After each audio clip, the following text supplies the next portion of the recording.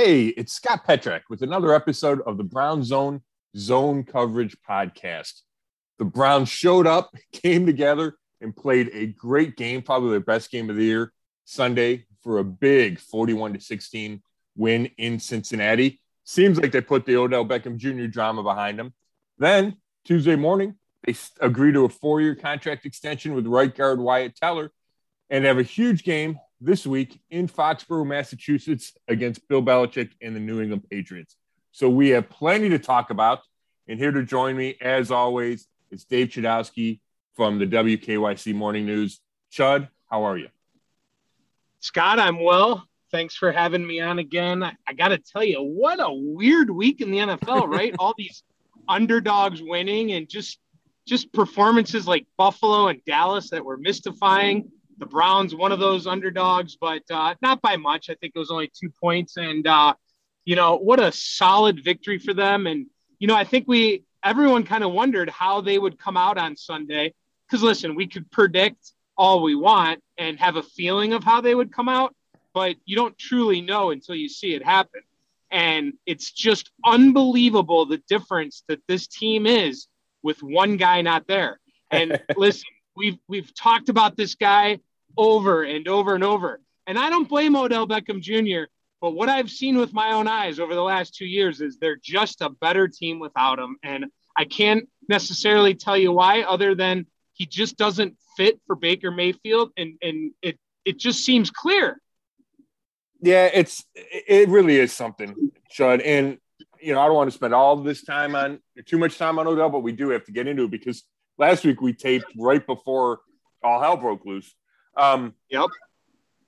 Yeah, and I fought you on that, and I fought everybody on the Odell factor, and I still cannot get my head around exactly why it is, why they couldn't make it work. And now I understand that he freelances when he runs routes, and maybe that makes it difficult for Baker to trust where he's going to be.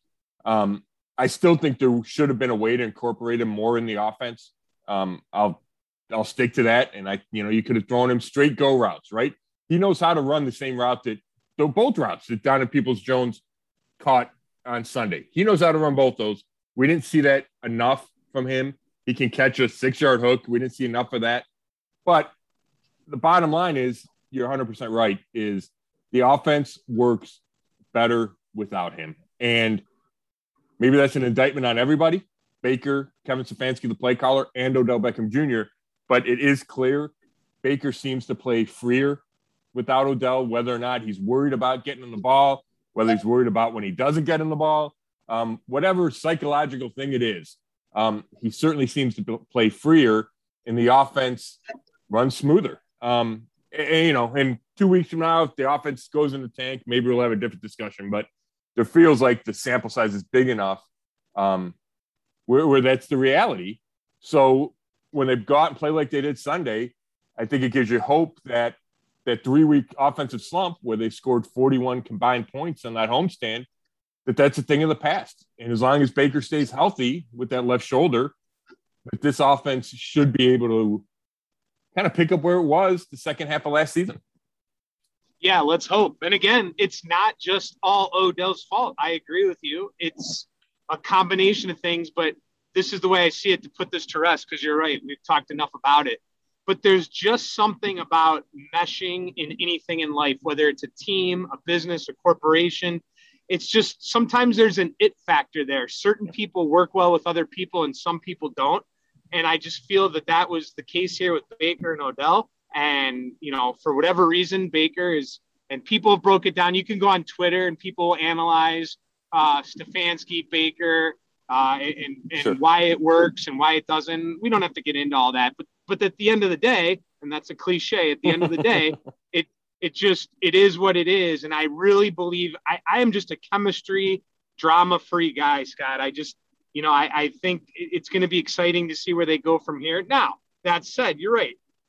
Just because they did this on Sunday doesn't mean it's going to happen every Sunday. The schedule is tough. They're not going to catch anyone by surprise. Not that the Bengals should have been surprised, but the point of the matter is there's still a long road to go. But huge win. It was a must win. they're back in business. And, you know, that win Sunday really gives them a shot to, you know, try to get to double-digit wins and make the playoffs. Yeah, there's no doubt. If it had gone the other way, if they had dropped to 4-5, you know, I don't like to get too far ahead of myself, but it's hard to dig out of 4-5. Then you need a run where you go 6-2, right, just to get to 10-7, which might give you a chance to get in the playoffs, and a stacked AFC with a bunch of contenders. The difference between 4-5 and 5-4 is huge. The positive energy, the confidence that I believe was gained from Sunday in Cincinnati should help, should go a long way. The defense finally got the takeovers that we talked about and the team has talked about needing to get. They finally showed up. The explosive plays. It felt like everything that the team and we as reporters and writers and podcast people had talked about, right? Well, the defense needs takeovers or takeaways. The offense needs explosive plays. It all came together when it needed to. Denzel Ward starts with the 99-yard pick. Baker does the play action, 60-yarder to Donovan Peoples-Jones. And I know we've talked about this, Chud.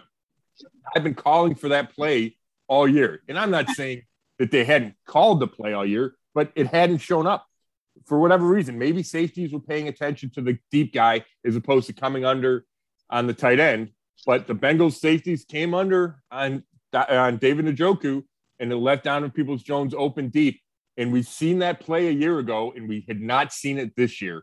And then Nick Chubb gets his 70-yarder, right? Which you can't count on every week, but when it shows up, all of a sudden, again, it changes the game.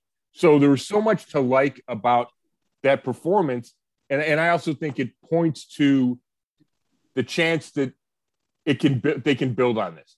You can build off the takeaways, right? You got some confidence. They always say they come in bunches. Now there's some luck involved, but I like the mindset. I like the aggressive mindset by the defense and by the offense. And I think that's what the Browns will need moving forward. Yeah, I mean, you get Chubb with the 137 yards rushing and the touchdowns and that identity that we've talked about, that's how it's got to be. And then the defense comes up big. And then Baker Mayfield's more dangerous because he can play off that. I just don't think they're built because, again, you know where I stand on Baker Mayfield. Right. I'm still in the middle, right? I feel like he's way better than anything we've had over the past few decades, and he gives you a chance to win, but he's still not that elite quarterback. But if you do those other things, he's going to get it done, and that's exactly what happened. So it's that identity on offense that I love seeing. I thought, let's go back. Listen, neither of us thought the Browns – we both thought this game could go either way, but – no one thought that they would win 41-16. No one thought that they would blow them out. But what I did think was that Stefanski would come in with a good game plan. I trusted him.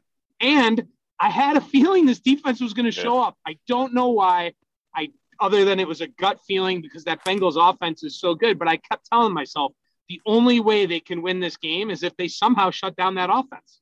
Yeah, well, that was a great feeling because that's what they did. And just watching the Bengals, I would not have obviously counted on it. I mean, I thought the Bengals would put up points. To me, it was a question of can the Browns score enough points to keep up with Cincinnati, and that's not how it turned out. Now, obviously, Cincinnati marches down the field on its first two possessions, right? You get the 99-yard pick by Denzel, then you get the Bengals tied up at 7 with the touchdown. But after that, the defense played really well. We saw the corners play like you need the corners to play, and why you draft Denzel Ward number 4, why you draft Greg Newsome II, number 26. You sign Troy Hill to a free agent contract to play like those guys played on Sunday. They got in Jamar Chase's jersey and were all over him and affected his game where he drops a pass or two, depending on if you view it as a drop or not in a catch, or a defensive play, but there was a ball in the end zone he got his hands on. There was a go route he got his hands on and couldn't haul in after the Browns had been physical with him early, including the forced fumble by safety John Johnson III. Tyler Boyd has 2,000-yard seasons, catches a ton of balls for Cincinnati. And I'm in the press box going, is he in the game?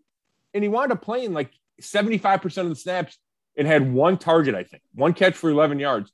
and he lines up in the slot. That's a lot of Troy Hill, who everybody was talking about his 2 sacks, which are great, but he also had a big role in shutting down Tyler Boyd, and I feel bad. I sat down with Troy Hill a week ago to do an interview because I knew that he would have a huge role in this game because the Bengals go with 3 wide receivers all the time, where he was going to be on the field a bunch, and he was.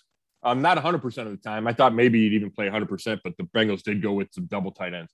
But anyway, so I sat down with him to talk about his season and how he's not afraid to stick his nose in the run game, which is really impressive, especially for a guy that's like 5'10", 185.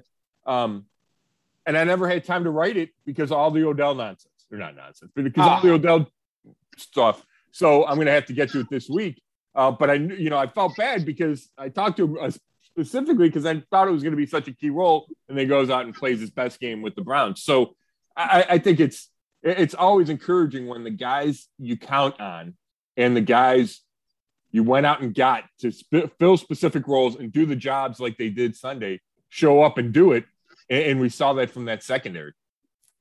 Good call on your part to, get the interview and know that was going to be a factor. That's too bad. That's the problem is you always got to, not you, but the world, right? We always have to concentrate on the drama and blah, blah, blah. But that's good to know. I think people will appreciate reading that article. And it's amazing. Anyone who plays fantasy football knows how amazing Chase has been. Right. That's incredible that they were able to, knock those guys down and just not let them destroy the defense. Yeah. And part of that, they got good pressure. Myles Garrett had a sack and a half. He had 1 taken away by an offside. And, talk about when things go your way. Malik McDowell either jumps off sides or lines up off sides on 3rd down on the first Bengals possession. Myles gets a sack, so that gets wiped out. And you're thinking, oh my gosh, they're giving him a chance to score a touchdown here. They would have kicked a field goal. And instead, Denzel gets an interception, the pick 6 on the next play, right? You need those kind of breaks to go your way, even though obviously he should not be lined up off sides. But it winds up being a huge break that goes the Browns' way. And I think when you're talented the Browns are, and you know how it is in this league, Chud, a lot comes down to injuries and luck. And does a ball bounce your way? Do you get the right call? And I think in the Browns' 4-4 start, a lot of things did not go their way. And finally, something went their way early. Yeah, I remember. Yeah, we've talked about that in early games. You said, if these 3 things don't happen, they win a game, and I would say, well, those 3 things did happen, but you're right that, it is funny how when things do go your way. Garrett, now, what does he have? 12 sacks. I mean, 12. Where do you put him? Is that right? 12, right? Yeah. Yep.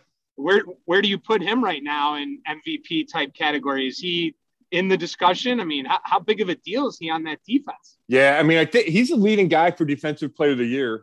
I don't know how many TJ Watt wound up with last night for the Steelers. But Myles is dominating.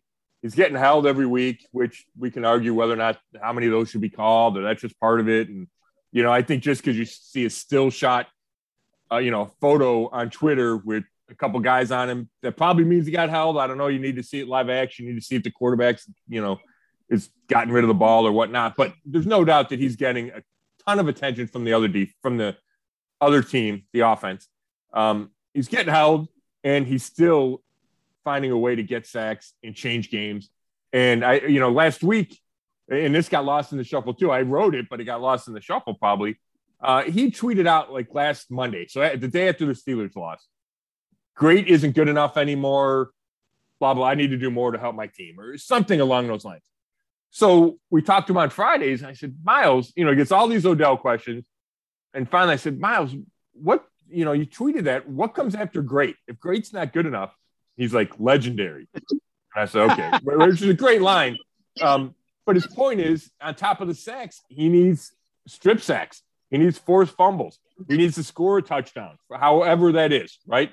So I do think even as great as he's playing, and he's the favorite to win Defensive Player of the Year, he believes there's another level he can get to. And if he gets to that level, then you can see the Browns really take off.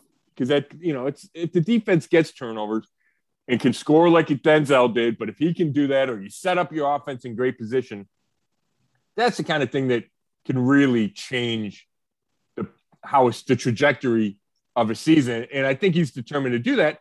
Now, it must be said, Miles has gotten off to great starts before, right? He had 10 sacks in 10 games before the Mason Rudolph incident. He was flying last year, and then he gets COVID and misses a couple games and isn't the same. And he acknowledges, I talked to him before the season, and he acknowledged he's got to have a complete season. That's the key for him. And if he does, then he's the favorite to win Defensive Player of the Year, and this team has a chance to go where it wants to go. You brought up the Steelers game, and that quickly made me think of Ben Roethlisberger and his dominance over the Browns. How cool is it to be on the other side of the fence with Baker now dominating the Bengals? Like, that's another thing to think about when these two teams get together. Baker's kind of got their number. Yeah, I think he's 6-1. 6-1, I think. Yeah, against Cincinnati. Yeah, and he's the numbers are huge. It is something to keep an eye on, Chud, because when it happens to you, right, or the team you cover, it's, oh my gosh, right? We can't beat this guy. This guy has our number. When it's the other way, it's almost like, it probably won't keep happening, or, things will even out. But they don't always even out. Big Ben, the Browns never beat Big Ben. So there's nothing that says Baker can't get on that type of run versus Cincinnati. Now, it's going to be hard to do with Joe Burrow because I know he didn't have his best game Sunday. But I'm telling you, Chud, you sit in that press box, and I'm sure it shows up on TV too, but he makes good throw after good throw and great throw after great throw where the ball is exactly where it's supposed to be. And we're talking on deep throws, balls down the field, tough outs, tough go routes. I've just been really impressed with him. And, if you're in this AFC North, right, and you have Lamar Jackson and you have Joe Burrow, Baker Mayfield's going to have to play at a high level to consistently beat these guys. Oh, no question about that. One negative with this team right now is penalties. Yeah. I mean, I think they had 10. They had 10 on Sunday, and that didn't even include one. They had a roughing the passer on Malik McDowell that was declined because there was another penalty that the Bengals accepted. They're third in the league, at least going into Monday night. We're third in the league in number of penalties. I want to say 64, and led the league with penalty yards at 602. And Stefanski's really frustrated about that. It says it can't keep happening. That's how you lose games.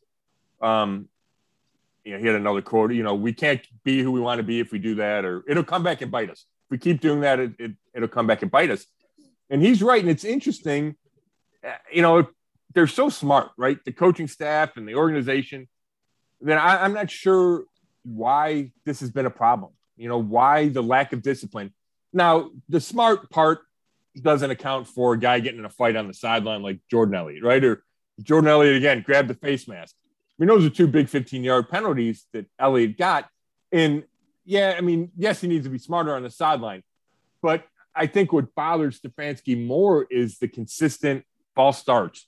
When you have illegal formation, when you line up in the neutral zone, those things, the pre-snap penalties, like he likes to refer to them, those kill a coach because that's what you work on all week, not doing. So, it does make you wonder with Stefanski that just would be something you think would never even be an issue. Yeah, and I you're right. And I'm not sure, and maybe I'll need to follow up with him because he talked about it a little bit yesterday, but why he thinks they're happening, right? I mean, it could be as simple as lack of concentration, but if that's the case, then you need to do something different in practice, right? And maybe he's tried and it hasn't worked yet. And I'm not suggesting this, but that's when you see some coaches go to we're going to run laps, right? I'm going to take you out of the game or take you out of the practice, right? If you make a dumb penalty. And the fact is, he did that to guys in training camp, where if there was a false start by a lineman, he would take them out of the next play or two, or, finish the series. He'd put their backup in. So, I don't know. I'd have to see a study how much that works or not. But I know that when penalties reach a certain point, that's kind of where some coaches go. They feel like they have no choice but to do something kind of drastic. Where are we at on the injury front? Nothing too bad. Conklin went on IR on the right tackle. Jack Conklin went on IR Saturday. He'll miss at least 2 more games. When it initially happened, I was told he'll miss a few games. So to me, that means 3 or 4. So, you automatically miss 3 on IR. So he'll be out a couple more. Blake Hance is the right tackle now. Obviously, the Browns had success with him in there, ran it well. But there's a big drop off, at least at this point, and it's a tough spot for Hance to be in. First of all, he played mostly left tackle in college at Northwestern. Then he goes to the NFL and he concentrates on playing inside, guard and center. Like NFL scouts thought he was going to be a guard. Comes to the Browns at the end of last season, fills in. Everybody knows a guy named Blake story. This year in training camp, he was working inside. When J.C. Tretter got hurt one day, I remember seeing him go in to play center. He spent most of his time, if not all of his time, at guard. Then the season starts. Chris Hubbard, your backup tackle, is hurt. Triceps lost for the season. Jedrick Wills misses time at left tackle. Conklin misses time at right tackle. And Hance is better right now than rookie James Hudson III. So Hance gets a shot at tackle and probably isn't meant to play that in the NFL. And now he's got to go to the right side, which, it's college. He played left side. So there's a difference there. So he's fighting through this and playing okay, but you can see, and I haven't even rewatched the game in its entirety yet, Chud, but on that Chubb touchdown run, Hance whiffs. And Larry Ogunjobi comes down the line and has a shot to tackle Chubb in the backfield, and Chubb kind of walks through the tackle, right? He reaches for his foot, and Chubb gets away from him. I mean, that's how a 70-yard touchdown turns into a 2-yard gain, because your right tackle can't close off the backside, right? And then if you watch, even on the Donovan Peoples-Jones 26-yarder down the sideline, the defensive end runs around Hance and hits Baker, but Baker got rid of it early enough. And I saw another play like that. So there'll be matchups where they have to help Hance, and then they need Jack Conklin back because, he's an all-pro and he's so much better. Other injuries, Kareem Hunt and JOK are eligible to come off IR this week. When they went on IR, it felt like they would miss at least 4 games, so I don't expect them to be back this week, but it's something to keep an eye on. Wednesday, Stefanski said he'd have a better update. Greedy Williams, it's scary, if that's the right word, concerning that he left the game in the first quarter with the right shoulder injury. The right shoulder is what kept him out of all of 2020, the season. Stefanski called him day-to-day, which is a good sign. Said he's going to, he's fighting through it, that, everything's connected in there. It doesn't sound like it's exactly the same nerve damage as a year ago. But that'll be something to keep an eye on because he's been important as that third corner all season long. And I think that's about it. Takk McKinley's dealing with the groin day-to-day, maybe sit him out one more game. But, nothing too concerning right now, especially coming out of that Bengals game. No new thing besides Greedy's shoulder in Cincinnati. So looking ahead, the schedule, we talked about it last week. It's not easy. There's not many gimmies on here. Not that in the NFL there are any gimmies anyway, but you got the Lions. So you got at the Patriots, Lions, at the Ravens, bye, home to the Ravens, home to the Raiders, at Green Bay, at Pittsburgh, home to Cincinnati. How do you feel about this schedule moving forward? And now that Odell is gone, do you foresee this offense continuing off of what they did this past Sunday? The schedule's hard. And I think Cincinnati, New England is a huge game Sunday, and we'll give our predictions in a little bit. But that when you look at the whole schedule and you say, okay, what are the easiest games? And easy is a, maybe deceptive description. The Lions is an easy game. You expect that the Browns to win that at home in 2 weeks.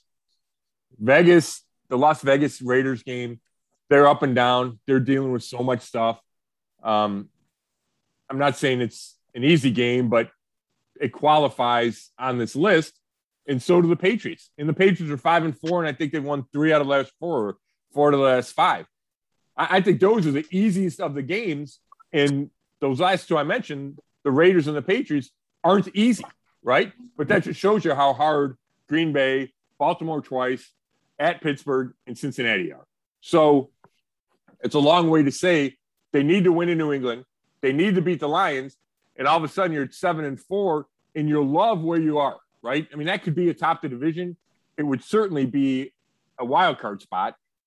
But then you finish with the gauntlet of, right, Baltimore, Raiders, Packers, Steelers, Bengals. So it gets really hard. It puts more pressure on every game because you know that things aren't going to lighten up and aren't going to get easier. And that's why now it's not a must win, you know, that if they lose Sunday and they fall to 5-5 and then they beat the Lions, then they're 6-5 and they'll still be right in the thick of it.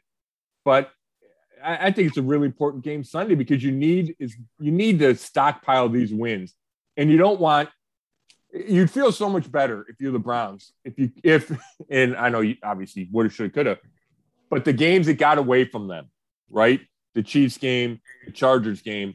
If they had had one or two more of those, and obviously they easily could have won those games. You just feel like Pittsburgh, right? The Pittsburgh loss, they easily could have won that game. If you have two of those, and you know you're 7-2, you just feel like you're in such a different spot, and you have margin for error, and that room for error has really shrunk with those losses that got away, or the wins that got away.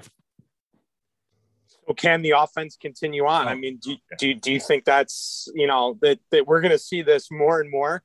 Because, you know, we have seen it at different times this year, even when Odell was there. I do, Judd. I think the run game is always going to be there. You know, and Kareem Hunt will be back at some point, whether it's against the Lions or after that. And he'll add a bunch of juice, right? Not only in the run game, but in the pass game. That's big. I think Jarvis Landry will continue to get better coming off that knee injury. He still doesn't look 100% to me. You would hope the longer he's out there coming off that MCL sprain, the better he'll be. I think Baker gets better with that the longer he plays with that brace, as long as on that left shoulder, as long as there's not another incident. Now we're 2 weeks removed. He's been back. He's played full games. Looks like he's getting more comfortable. He threw the deep ball with that left shoulder accurately, and that was a big question mark. Donovan Peoples-Jones is coming back off that groin injury and showed up against the Bengals. So, yeah, I think there's reason to believe the offense will continue to play well. Now, again, we talk about not having Odell and how that frees everybody up, but it also means guys have to make plays, and guys have to make plays downfield. I know Odell did not make a ton of those, but there was the threat of him being able to make those plays, which affected defenses. So now Stefanski's got to be on top of his game as a play caller. Everybody has to, when they get the ball, when they get the chance, because guys aren't getting a ton of targets. You know, Baker's going to spread the ball out. So when you only get 4 targets, you got to make the most of those. And they did that against Cincinnati, but it'll be key to continue to do that. All right. You ready to break down the Patriots? Yeah. All right. Patriots are 5-4, just like the Browns. Got the rookie quarterback, Mac Jones. They have won 4 out of 5, as you mentioned. And if you really look at their game, Scott, I mean, they've been in a lot of tight games. They've never been really blown out. They've played some good teams really tough. I think they lost to the Dolphins or something. Maybe they've lost a game or two they should have won, but they've won a couple of games. Maybe you thought they won it. They're coming off an impressive performance against Carolina, especially defensively. So, and of course, we all know who their head coach is, and this is going to be a battle. Oh, there's no doubt about it. I mean, we know what Bill Belichick does to opposing quarterbacks, right? And we're going to see him do all he can to stop Baker Mayfield or Nick Chubb, whatever area he says, yes, we need to take away. That's what Bill Belichick has historically been great at. We'll take away the other team's strengths and make someone else beat us. And maybe that's trying to take away Nick Chubb. And he says, okay, Baker Mayfield, go, figure out a way to beat me. And he'll also try to confuse Baker, right? If he does that, then you would think he would try to confuse Baker because that's what Bill Belichick does, right? He tries to confuse young quarterbacks. And Baker Mayfield's still a relatively young quarterback. So it's a tough matchup all around. It's a tough matchup for Kevin Stefanski. It's a tough defense. I mean, rookie quarterback, and they're still winning games because of that defense, because of that secondary. Baker will have to be careful. They have playmakers in that secondary. J.C. Jackson, their corner, has 5 interceptions and returned 1 for a touchdown. He's a player. I think he's a guy that I don't know a lot about, except every Sunday I see him showing up and people writing about how good he is and how he needs a big contract extension.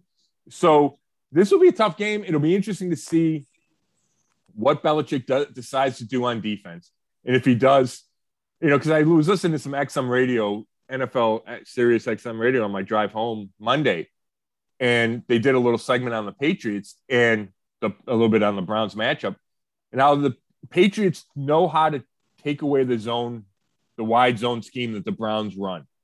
So the counter is either you throw it a bunch or you go with some more simpler runs, kind of power runs, counters right at the Patriots defense.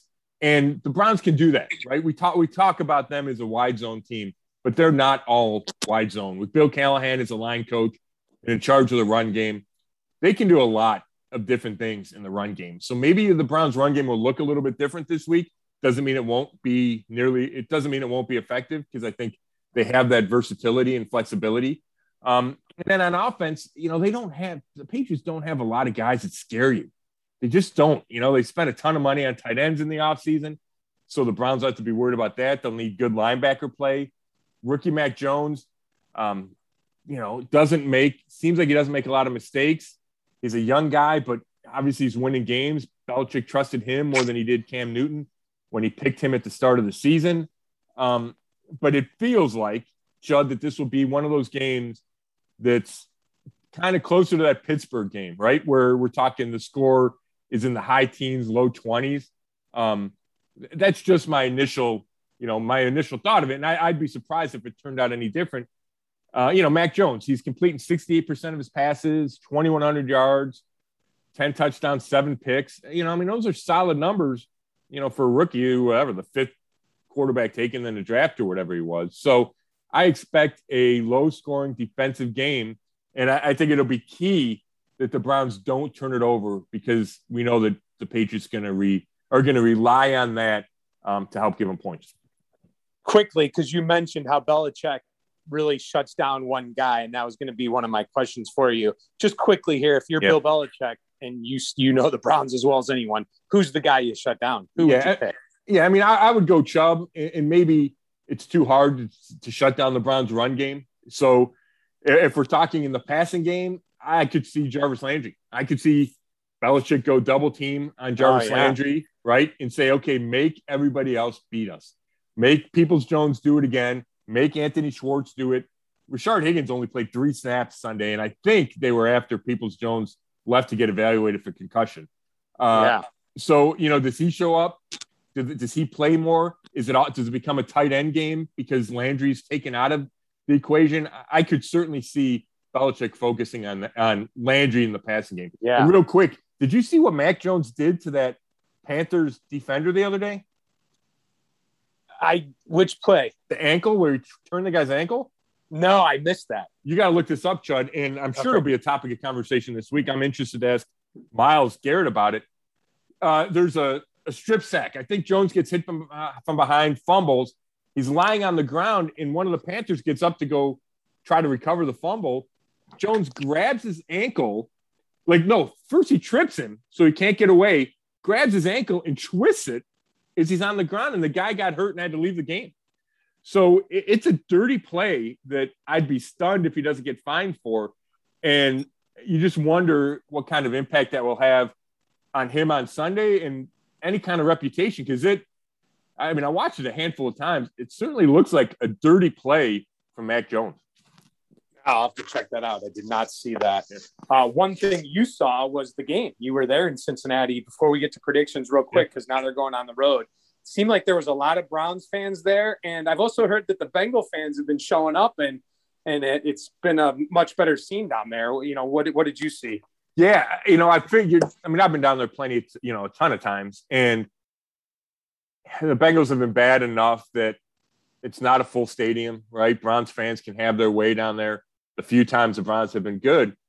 So I expected, but with the Bengals playing like they were, I expected it to be, predominantly Bengals fans. And there were more Browns fans than I thought. And maybe they got their tickets early before the Bengals got off to their hot start, the 5-2 start they had. But there were a ton of Browns fans, chanting Baker. And as the guys ran off, there was a lot of noise as Baker and Greg Newsome and, the guys, the stragglers who were on the field late ran off. So it was a good scene. And I don't know about the trip. The trip to New England's a tough one. I don't know how many fans will make that trip. It's just logistically, it's not the easy trip to make. But I think we'll see Browns fans show up on the road, and they have all year. We saw it in the Chargers game. We've seen it everywhere. This is a year where Browns fans are so excited that they're going to travel well all year long. No doubt. No doubt. All right, here we go. Are you ready for prediction time? I guess. I'm playing with you, but I think you're first this week, Chud. You're coming off a win. You get to go first. I am. And I sent you a text on Sunday because I wasn't sure after all the drama if either of us would change our minds, but we stuck with our picks from Tuesday. I think this is the second time that we've been different. I think we've pretty much agreed most of the time. In Minnesota, I picked the Vikings, you picked the Browns, and then it was the reverse this time. I got the Browns and you had the Bengals. So I think you're 5-4 and I'm 6-3 now. Yeah, that sounds right. Yeah. All right. Okay. All right. I'm going to go first. So again, do I think the Browns could win this game? Yeah, I think they could. 2 wins on the road in a row though. And I just think Bill Belichick is going to make Baker